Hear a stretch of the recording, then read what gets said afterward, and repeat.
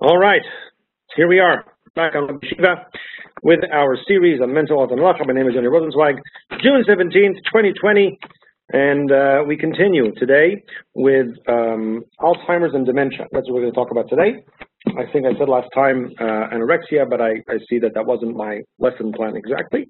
So I'm going to go with what I originally planned, which was to discuss Alzheimer's and dementia. There are, of course, many things to say about this, many things to discuss. Out of all the halachas, and we'll, of course, mention some of them as we go, questions that I received on this point and what answers I think are correct. Out of all of them, I decided to share with you a sugya that has to do with kibud av va'em, because I think that maybe is where this topic meets us most of all. The question of respecting parents when they're suffering from these terrible illnesses.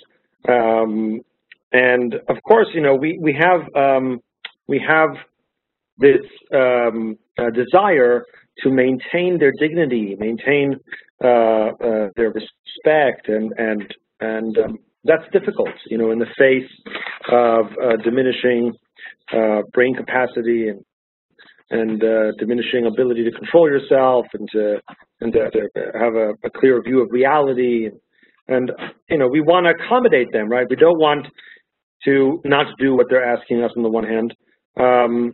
But we also want to make sure that the choices that they're making or that we're making for them many times are the right choices or the proper choices to conserve their health, to give them the best quality of life that's possible. Those things become very, very difficult for many of us. I, Baruch Hashem, am not at that stage, but my parents have parents who are at that stage. You know, it's definitely a challenge. And one which I'm sure that many of you are aware of. So today we're going to talk a little bit about those challenges. I'm going to start off with this sugya regarding kibud av va'em, and then we'll talk also about other challenges that apply to people suffering from Alzheimer's and dementia. We'll do the best we can to cover as much as possible. And of course, please feel free to use the chat. It may very well be that many of you on this in this year, listening to me right now, have what to add from your own experiences about this topic, and therefore I would be more than happy to hear about your experiences, about, you know, what you've seen and what you have experienced as significant and important with regards to this. As usual, and like I said last time, I am far from being the only one with wisdom on this topic, far from it. And not only that, but I also, you know, I emphasize what I emphasized last time. My wisdom is also fairly limited. I am a rabbi, first and foremost. I am not a medical professional. I'm not a mental health professional. And so, for those of you who are and wish to expound on issues that maybe I am not able to, I would be more than happy to read your comments and share them either anonymously or otherwise with the group. Okay. With all that said, let's dive straight into it. The Gemara in Kiddushin, source 1, tells us, Kibud ma'achil u'mashke malbish u'mchaseh machnis u'motzi, that when you want to respect your parents, right? So there's two things, right? There's kibud av va'em, and there is, you know, ira. Okay. Someone asked me whether dementia is considered mental health. The answer is simply yes. You know, I think it is considered part of mental health, but from what I know, meaning it's not something that is completely, you know, explainable only neurologically to the best of my knowledge. So yes, I think that dementia definitely also has a mental component to it. It's not just medical, you know. So yes, I believe that's true. Okay, of course, once again, if someone knows different, I'm more than happy to be corrected on this issue. Either way, even if it's, by the way, even if it's a medical issue, not a mental issue, which once again I believe it's also mental, but even if it was, then I think that the challenges that those suffering from Alzheimer's are similar to the challenges those suffering from dementia, and also, once again, also the caregivers of those suffering from Alzheimer's face similar challenges as those caregivers, you know, helping those suffering from dementia. So it's definitely related. Okay. The Gemara in Kiddushin, an individual must do for their parents the following. They should feed them and give them drink and food. They should clothe them, mechaseh, right? They should cover them if they need to be covered. Machnis umotzi, they bring them in and they bring them out. What does that mean? Machnis umotzi. So Rabbeinu Hananel, one of the Rishonim, one of the earliest Rishonim, writes that Machnis umotzi means, source 2, Perush Machnis umotzi im hem zgenim v'tzrichim yad le'yishaen alea. If they're elderly and they need a hand to lean on. So that implies that a person needs to be there for their parents in order for them to lean on them and to take care of them. So it's not just an individual act, but maybe something more significant, okay? The yad le'ishaen alea might mean also that you should try and put them up, if they need a place to stay, if they need somewhere that they, if they need general care, right?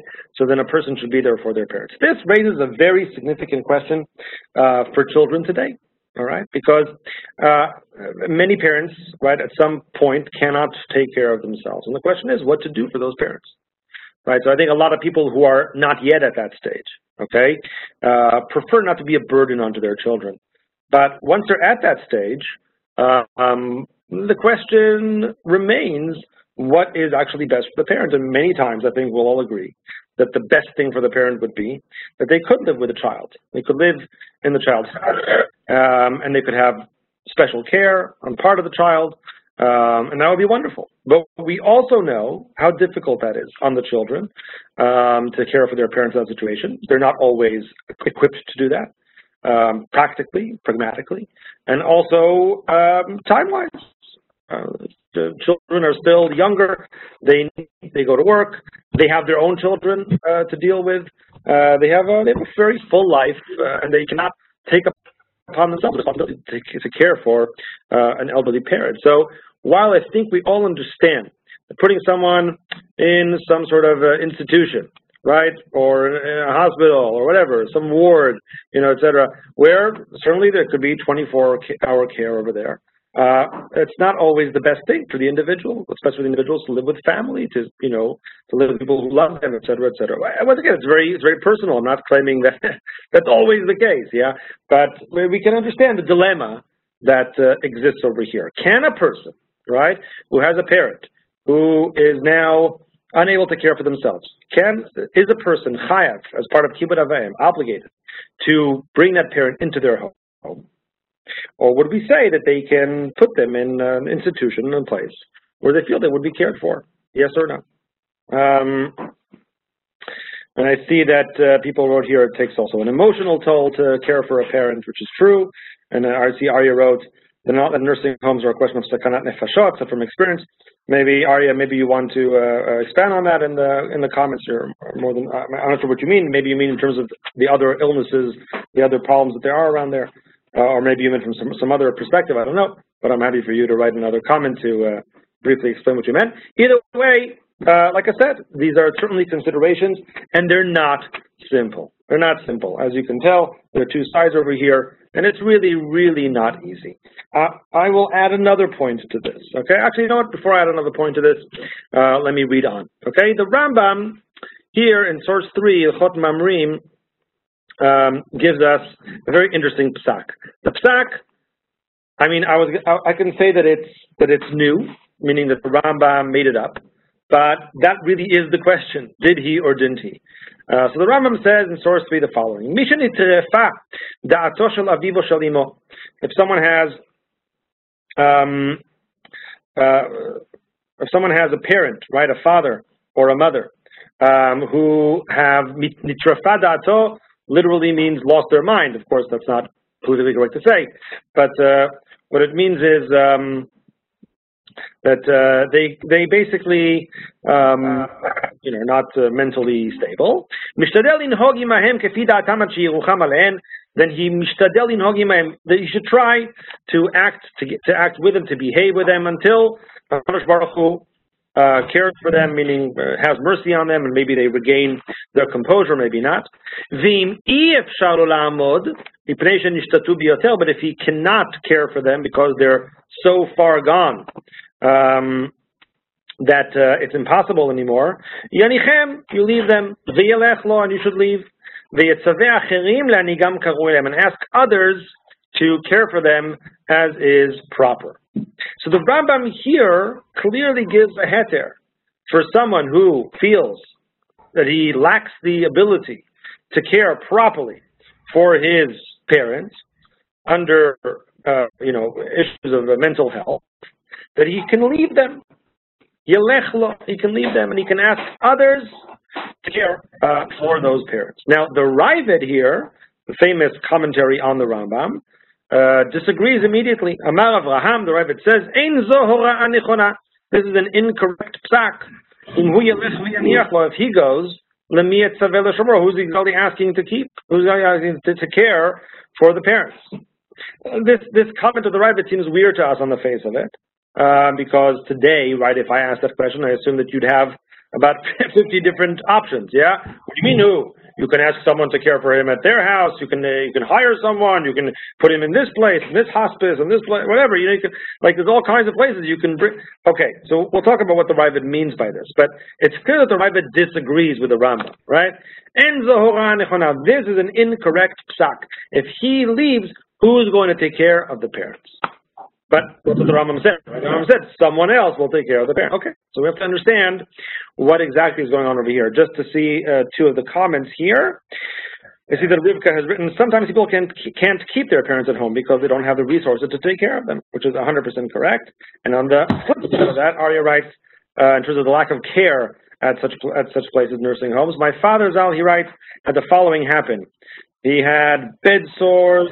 One home he had bed sores. The second home he got infected. Third home gangrene, costing him a leg. Chas v'shalom, terrible. So yeah, 100%. It's very difficult. True. And Rivka says sometimes the parents don't want to live with their children because they're independent. True, 100%. Of course, if the parent is able to make their own decisions, that's a different story. To be clear. So yes, obviously. Yes, the answer to someone who wrote me privately, the answer is yes. The Ravid means that the son or the child, whatever, the daughter, will be chayav to take care of the individual. That's correct. Yes, that's obviously what Ravid means. But so obviously, yes, correct. But the question is why the Ravid is so sure that there is no one else. Meaning he says, oh, if he goes, who else will take care of him? Who else? Lots of people. What do you mean, who else? So it could be other people. Okay. Does the Rambam have a source for his psak? The answer is yes. The Gemara in Kiddushin seems to offer a source for the psak. That's what many of the Achronim understood, that the Rambam source is the source for Rambam Kiddushin. Gemara in Kiddushin Lamed Aleph. It says as follows, Rav Asi had an old mother. She said, I want jewelry. Abadla, so he did it. Then she said to him, Be'ena Gavra, I want a man to marry. So Rav Asi said, Ne'ayin lach, I'll look for someone.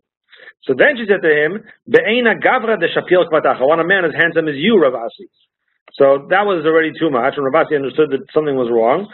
So, he couldn't, possibly fulfill these requests. So he left her, and he went to Eretz Yisrael. So here we see Rav Asi leaving his old mother and going to Eretz Yisrael. He heard that she's coming after him. He went to Rabbi Yochanan and he asked him, can I leave Eretz Yisrael to go to Chutz to meet my mother who's coming towards me?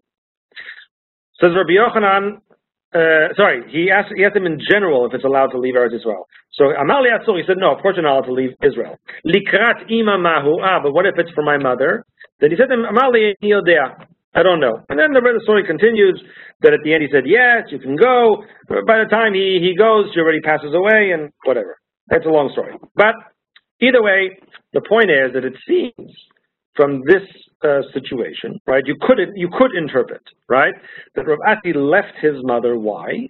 Because her requests became increasingly outrageous to the extent that he felt that he couldn't care for her properly. So then you say, okay, well, is the answer to leave her? Okay, you can have, you could critique, you could criticize Rav Asi for his decision. But either way, the Rambam might have assumed that that's generally a legitimate decision to make if you leave someone to care for her. Rav Asi maybe didn't, or did. I mean, we don't know. He definitely left her behind. But nevertheless, the Gemara doesn't criticize him, so the Rambam also might have relied on this. And indeed, the Radbaz in source 5 says that. He says here in source 5, this is the case of Rav Asi. They have a le'ima zkina. I don't understand. Why is the Ravid so against this psak? There's a mistake here. Since Rav Asi did something like this, how could it be that he just left her? Must be that Rav Asi must be that Rav Asi, who was an important Amora, wouldn't just leave his mother. He obviously asked someone else to care for her. That's the way. See, the thing is that the mother feels comfortable around her son, so she's not ashamed of making a fool of herself in front of him, and she'll act out, she'll scream, she'll do this, she'll do that. So therefore, he has no control over her. Sometimes other people can have more control over the parent than the child. He can't shout at her, other people can. And maybe even sometimes hitting her, will help her to regain composure. And so too we see things like this every single day. The child can't do any of this. What's saying the Radbaz? I'm sure that people here wouldn't be happy that their parents would be beaten. Obviously, I'm not supportive.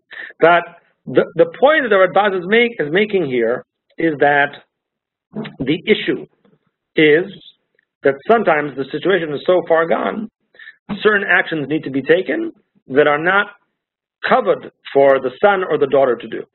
It's not right for the son or the daughter to treat their parents with a lack of respect. And it's something that they should avoid. And let's say that Tzitz Eliezer, one of the poskim who died a few years back, once wrote a tshuva about, they asked him whether in a certain psychiatric place they could tie someone down, right? So, and whether the son, if he was having his parent, whether he can tie his parent down in a certain situation. So obviously, if the parent is going to hurt themselves, and that's what needs to be done, that's what needs to be done. But it's also in the same time obvious that that's not a good situation. We don't want to be in that situation where the son is doing it.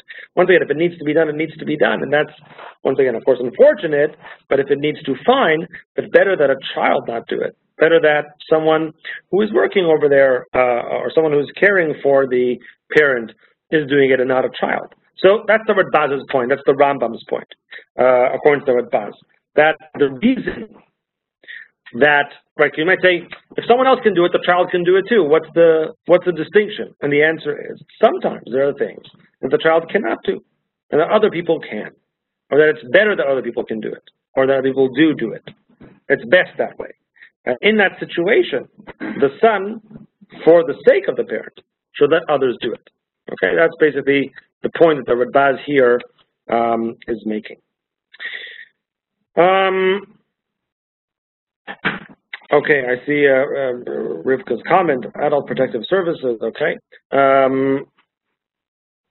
Anyway, the question is what the halacha is on this. So let's see, the Shulchan Aruch, source 6, quotes the Rambam, not the Ravid.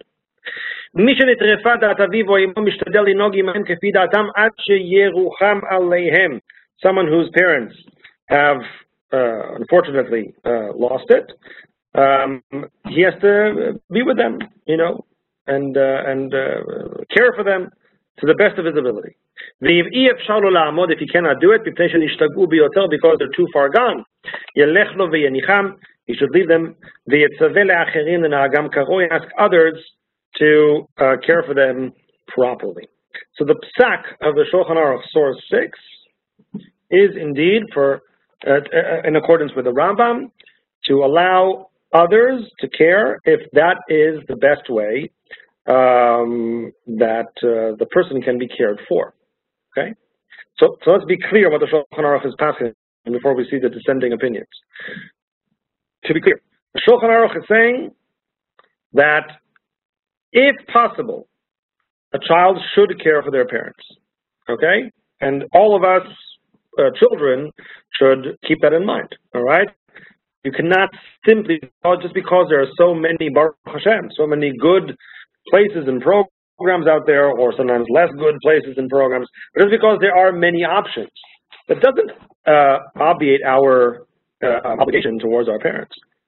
A parent who is suffering from dementia or Alzheimer's needs to be cared for by the child first and foremost. That is the obligation of the child. I don't want you to feel like the Rambam or the Shulchan Aruch are somehow stripping that away from the child and telling him, oh, you don't have to worry about it. It's not on you. Of course it's on you. It's on the child first and foremost. And if the child can, then he does his best to care for the parent. However, sometimes the child realizes that it is way beyond his, so to speak, pay grade. Okay? Way beyond. Okay? So therefore, once again, it could be, I see that Josh has written here, I assume, I mean, there's a typo, but I assume who can give care to the children. I assume that the question is that the children, either the ones taking care of the parents, meaning their mental well-being, or their children even, right?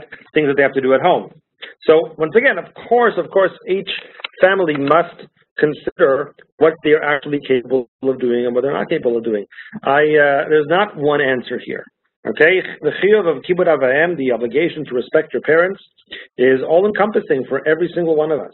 We can't simply claim that it's not on us to do. Of course it's on us to do, but there's a limit. There's a limit to our obligation. The limit is, it doesn't have to come at the expense of our own mental well-being. That is correct. And it doesn't have to come at the significant expense of, let's say, we don't have to quit our jobs and not make any money or neglect our own children as a result. I mean, we have to be careful. Many times the people can balance it to some extent. Many times there are several children that can share the burden together with an elderly parent. So it really, really depends. Right? I think that you can all understand that it's a huge difference if someone is a single child, or if someone is part of one of 3 or 4 or 5. I mean, these are huge differences and will make a difference in terms of what can be done and what cannot be done for the good of the parent. All I'm saying is that the chiyuv, the obligation to respect your parents, of course exists, according to the Rambam, according to Shulchan Aruch. But there comes a time when a person says, you cannot do it. It's not for you. It's not, your ability is limited, and the best thing for the parent is to leave them with someone else who will care for them. And I see that Rivka has written here something similar. It's very hard and painful, she writes, to take care of a parent who has dementia or Alzheimer. Sounds like she's writing from experience. Difficult to balance life with caring for the parent. Like I said, I have no experience in this topic, so I'm sure, I can imagine. I can only imagine. I do not know, but nevertheless, 100%. Like I said, it is very personal, and you have to see what's right for each person. So that is the position of the Shulchan Aruch. It should be stated clearly, rather, that not everyone agrees with the Shulchan Aruch on this point. The Ravid's opinion, though the Shulchan Aruch disagrees with it, is not universally agreed by the opponents. So I'm skipping here source 7, for example. I'll go straight to, let's say, source 8. Yeah, source 8 is fine. And the Bach, for example, Rabbi Ol Sirkis, he says, sorry, one second, let me take the arrow and show you. V'ani omer, I say, dat ha'Ravid hi, that the opinion of the Ravid is, dehahi ima lo nitrefa data lo zkenaita. Why doesn't the Ravid care about the source from Kiddushin that the Rambam cares about? Says on this, the Bach, what do you mean? the Ravid feels that source is talking about an elderly mother, not someone who's lost her mental capacity. It doesn't say that she lost her mental capacity. Well,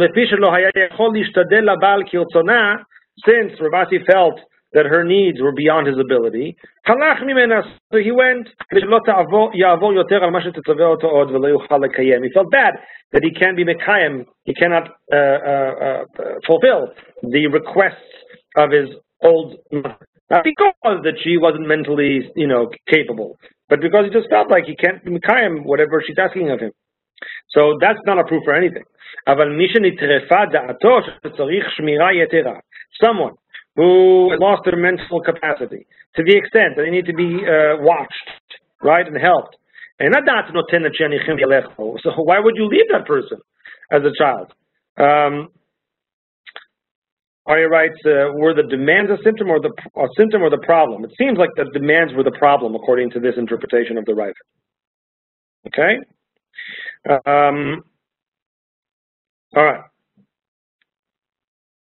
אבל מי שנטרפה, דכיוון דאינו מצווה לקיים ציוויים ואינו ירא מעונש בעוברו על ציוויים שהרי אין להם דעת, אם כן אינו מחויב כי אם להאכילם או להשקותם לשומרם ויאכילך לו. Basically, what does the Bach say? He says, I don't understand why people are so weirded out by the Ravid. Ravid says you can't leave the parent. Why not? Simple. If the parent really has deteriorated to the extent that they have no control over their actions, then they have the status of a shote. If they have the status of a shote, then none of what they say is something that you have to keep. If your parent asks you to do things, and they're in the status of shtut, you as a child do not have to keep what they say. You have no obligation as a child to be mekayem kibbut avayim in terms of the things that they're asking you to do. All that's left for you is to care for them, feed them, give them what to eat, to drink, to keep them safe. That's what you have to do. So that's all. So then Rav Asi or people like him shouldn't worry, but what if my parent asks you this? You don't have to do anything they ask you. What you have to do is care for them. So therefore, how can you leave at that point? He says the Torah also agrees. And that's the halacha. Unlike what the Shulchan Aruch says, to be mekel like the Rambam. So you see here that some of the Achronim, I skipped one of them, the Drisha, here with the Bach together. There's also the Taz in source 9, who also says similar things. They all disagree with the Shulchan Aruch and says, what do you mean? The child should care for the parent. There's no reason why he should leave the parent. He doesn't have to worry about the parent asking him to do weird things, impossible things. You don't have to listen to a parent in that situation.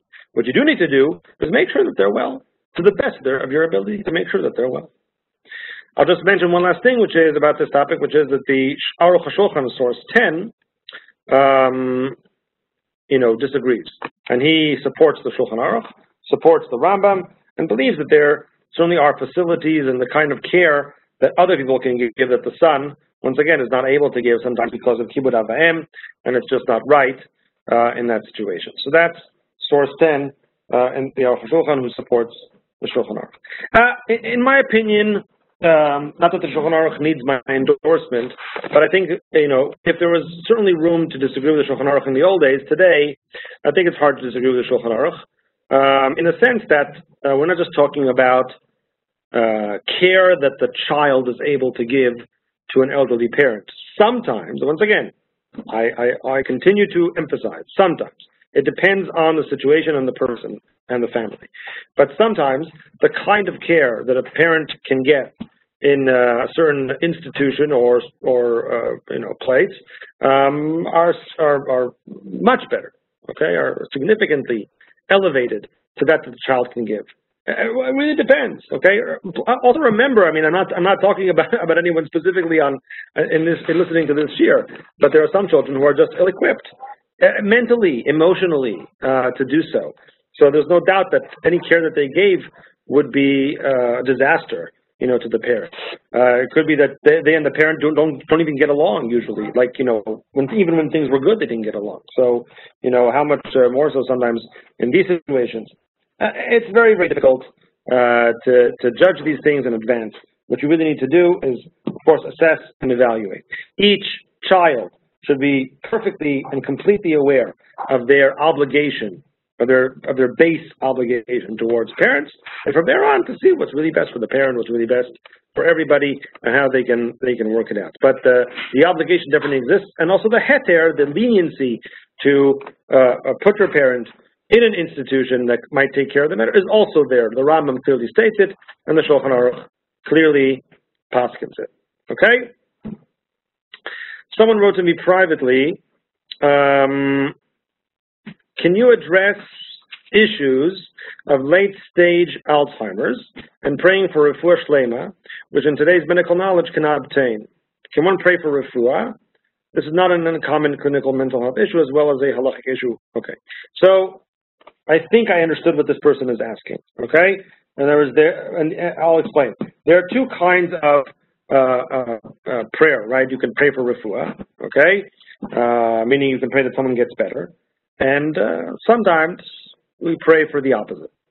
Yeah. So sometimes we pray for the person not to get better. In other words, for the person to pass away. So I think that's what this question is. Oh, now I see that the person actually wrote that. Yes, 100%.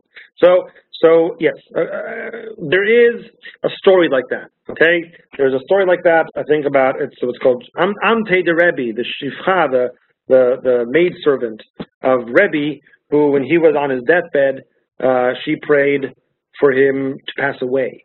Okay, and Chachamim were unhappy with her, but then at the end of the story, basically, it comes out that she was right, to do such a thing. And I think that the Ran, one of the Rishonim, who states that this is an acceptable practice, that one can daven for those who, their death is probably at this point better for them than life.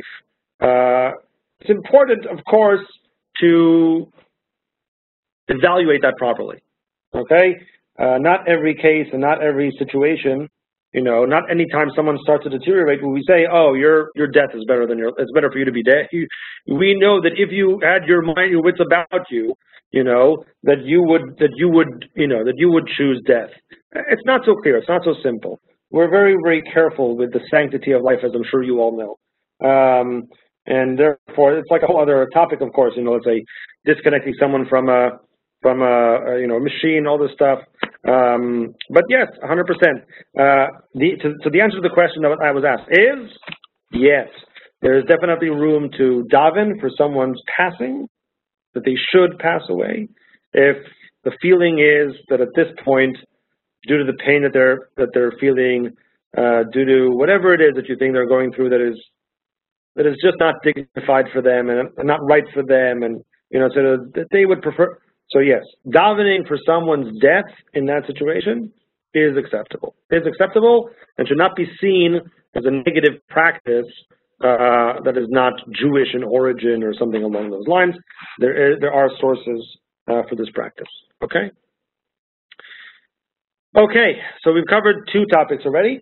All right, I want to cover a few more regarding Alzheimer's dementia. We've covered at length the topic of putting someone in an institution. We've covered the question of davening. Okay, what about a few other things? So let me go through one or two things, and we'll go through as much as we can with the time that we have. We have 23 minutes. That's fine. That's fine. There's plenty of things that we can do. All right, a question that I think many have.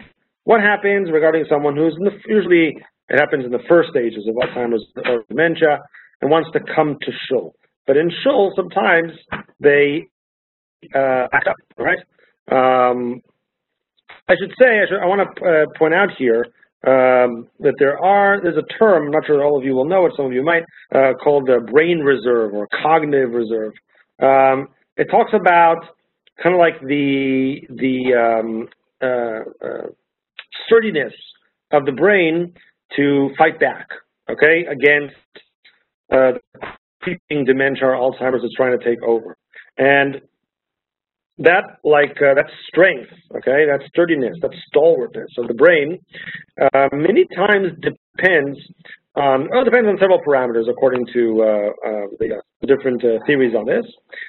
Some of them have to do with social interaction and being in a normal environment and interacting with friends, etc., having like an active, full life. So the understanding is today that enabling someone, okay, to have that full life may slow the progression of Alzheimer's or dementia. Like I said, they call it a cognitive or brain reserve. You can look it up. Either way, that means that to have someone in those first stages come to shul, be part of the community, continue to interact, may be immensely important for that individual. Immensely important. May hold off and put off, the deterioration. So that's really important to do and to enable if possible. I think that even without me using fancy terms, you'd understand it common sense-wise, that it makes sense and is important for a person to be involved, and not to distance them from their community and their communal participation and how significant it is, specifically at those ages. Therefore, we want to try and maintain them inside shul, okay? We want to, or inside shul, or in the community frameworks, right? We want to try and enable that to the best of our ability. So that's important, okay? Bottom line. Okay, but now someone comes to shul and he's interrupting. He's interrupting what's going on. He's not. Sometimes he shouts out. Whatever. The individual is not always completely in control. The question is what to do. So there's no easy answer here, okay? There's really no easy answer. I've spoken to several rabbis about this over the years. Everyone says what I think is pretty obvious, which is what? That the community as the community needs to be understanding and welcoming and accepting, okay, towards these individuals, and try and create a space for them in the shul to the best of their ability. So we need to work, on the one hand, on communal education, that we should be educated about the people that are coming to shul, what's going on with them, et cetera, and to accommodate them. I remember once, sorry, just one second. Sorry, guys, one moment. I'm going to mute myself for one moment. Excuse me for a second.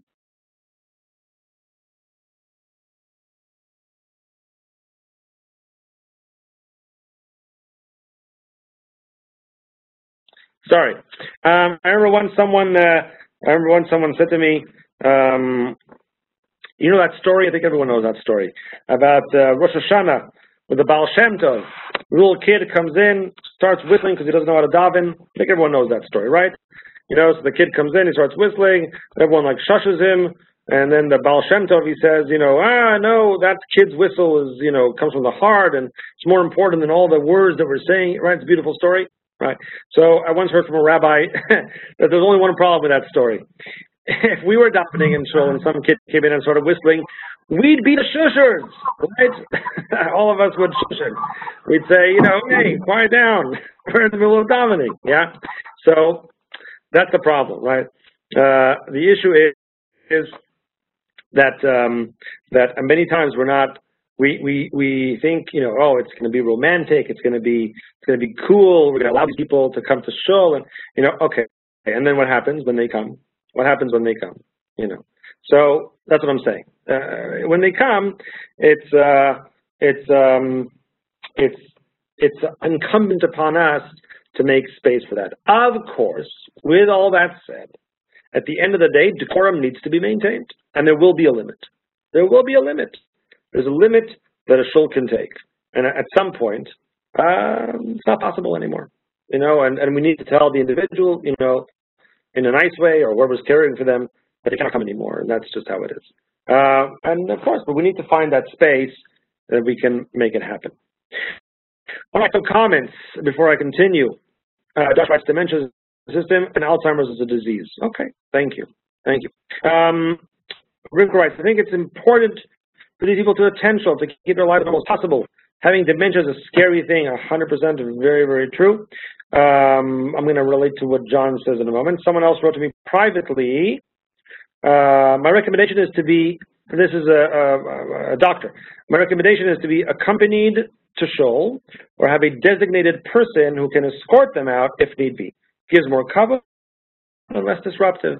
This is wonderful, and I think, absolutely, we have to find the middle ground and the way that we can, help individuals be part of our communities, even at that stage. We really need to be sensitive to this. Like I said, it could be the difference between them deteriorating quickly or slowly, but even if it wasn't connected to that, just the right thing to do, is to afford them as much dignity as possible. And are you right? Create a private minion for him. Also possible. Yes. All these are wonderful possibilities. By the way, just as we do for someone who can't come to shul because of physical ailments, right? Which I think many people do. Like if someone is, he can't come anymore. He used to come to shul. Now he's he can't get out of bed or can't leave the house or whatever it is. I think many places they create situations, like alternatives for those sorts of situations. So why not here also? So yes, 100%. And someone, are you right here? I had to arrange for a client bipolar. Yes.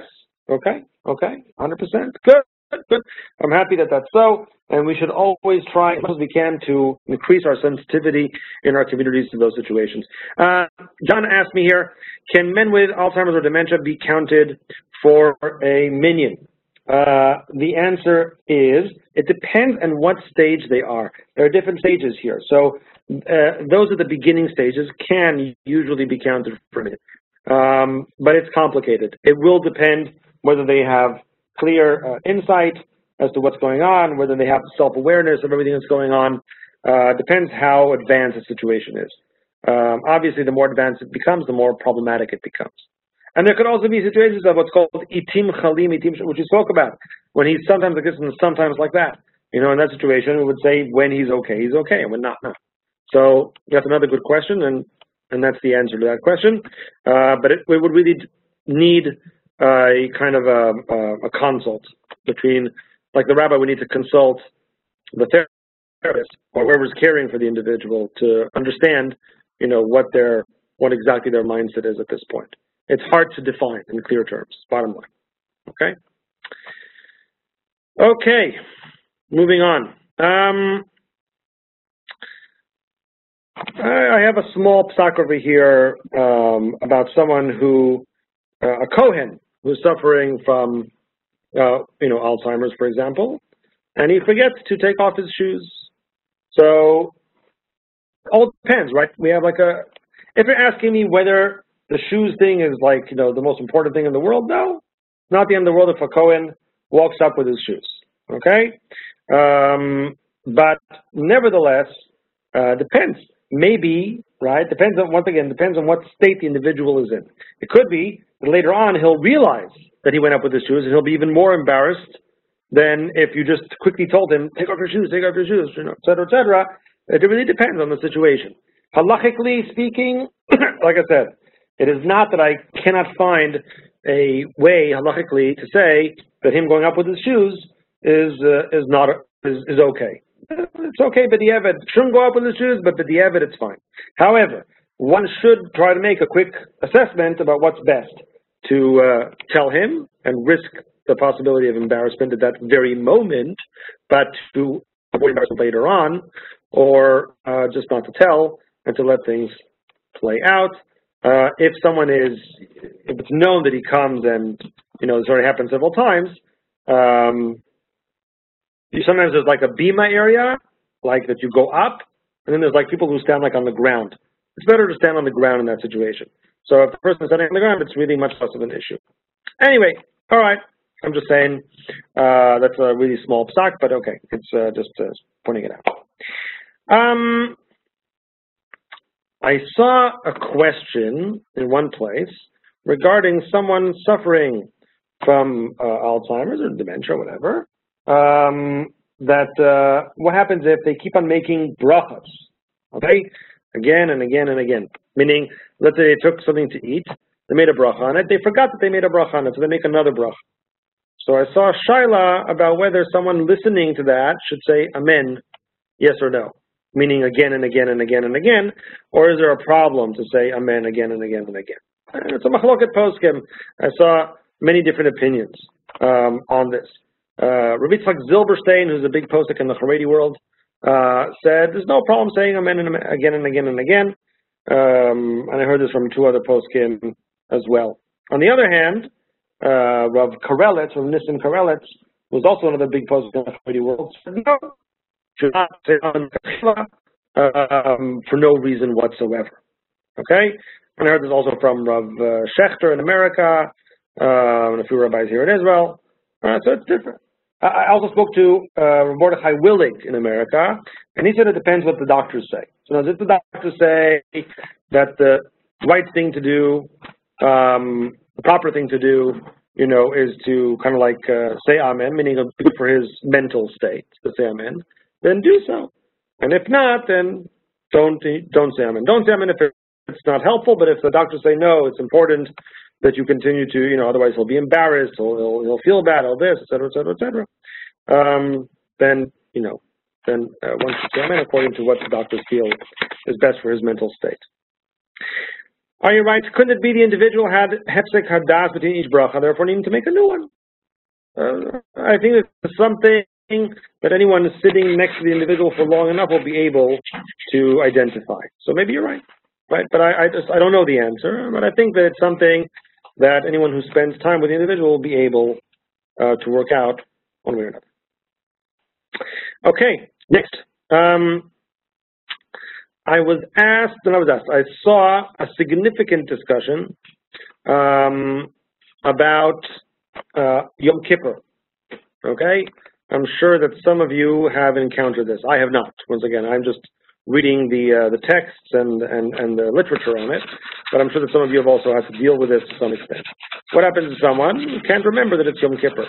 Okay, so they want to eat, and you know that if you tell them that it's Yom Kippur and they understand it, that they will not want to eat. Right? They would be horrified at the idea that they would eat on Yom Kippur, and you wouldn't want that, right? So, and they wouldn't want that. So therefore, the question is, should you refrain from giving them food, even if they ask, right? So they're saying, I'm gonna prevent them from eating, right? They'll say, give me some food or give me some drink. They'll say, I'm not giving you. It's Yom Kippur. They'll say, it's not Yom Kippur. It is Yom Kippur. Et cetera, et cetera. So what's gonna happen in that situation, right? Yes or no? Do you give them? Do you not give them? How to react in that scenario? So it really depends, once again, on a few things. First of all, if the individual in question is at the first stages, okay, then he's not a shota. But he's just forgotten temporarily, but he's not a shota. He's not a shota. He's still obligated in Yom Kippur. That's very different than someone who is in the advanced stages and is no longer obligated. Okay, so even when he's no longer obligated, it might be a problem to feed him directly, but to put food in front of him might not be so bad. Okay, and then he can decide to eat or not because he's a shot. He has a status of a shota, and he's exempt from the mitzvah. He's exempt from Yom Kippur, so he wouldn't be obligated necessarily to keep the day, right? So even though, once again, if he can, maybe he should, and we shouldn't, be giving him what to. Okay, but if a person has reached a more advanced stage, the issue is less fraught. Okay, once again, I'm not saying that there are disagreements about it, but it's less fraught. If a person is, like I said, at the beginning stages, and the assumption is that if he knew, of course he would want to fast, then there's more to discuss over here. The challenge is that refraining from giving food to a person who wants food, right, is problematic to do, right? What if he really needs it? Meaning, how do you know? Maybe he's just feeling bad. He is an elderly individual usually, right? So this elderly individual who might anyway be a little bit frail or whatever, is asking you for food or drink. Now, it's true that, he may not realize that it's Yom Kippur, but still, right? So it's complicated to say for sure you shouldn't give the person to eat. Once again, because you think that's what he would want. That's the reason that you would say that in the first place, just because that's what he would want. But nevertheless, to say that you wouldn't give the individual what to eat is definitely not a simple determination. So all I'm saying is that you really need to assess and evaluate the situation for what it is. The best thing, of course, is to try and make sure that he realizes what's going on, he, she, whatever, that it's Yom Kippur, and that they would want to fast. Otherwise, of course, you don't have to bodily stop them, meaning if they're going to the kitchen and getting food, then that's okay. And they're doing what they're doing. You have no obligation to go and stop them physically from doing whatever it is. To help them eat, be more problematic in that scenario. Anyway, like I said, all this is the beginning stages. Later stages, I wouldn't make such a big deal out of it. And yeah, I think that's clear. Using a non-Jew, of course, for all this would be also preferable. Okay, I have 5 more minutes, so just 1 or 2 more things. Okay, here's an interesting one, which I think maybe you'll find interesting. Mechila, asking for mechila. So I once saw tshuva, also by Rav Yitzchak Zilberstein, I think it was. Oh no, it was by Rav Elyashiv. Sorry, Rav Elyashiv. Someone asked him whether he can ask mechila for Yom Kippur or Shana Yom Kippur for someone that is now suffering from Alzheimer's and doesn't remember, what's going on. So the person has a status of a shota. Can you ask mechila from such a person? Yes or no? Rav Elyashiv paskin that you cannot. That the only thing you can do is you can wait till the person passes. Then you can go to their grave and you can ask mechila on the grave, as is customary for someone who you didn't succeed in asking mechila before they passed. That you could not do it when they're still alive, and they just can't completely grasp what it is that you're saying or that you're trying to do. Anyway, that's an interesting one. What else can I share with you? I mean, there's a few things. I just want to make sure to choose the right one.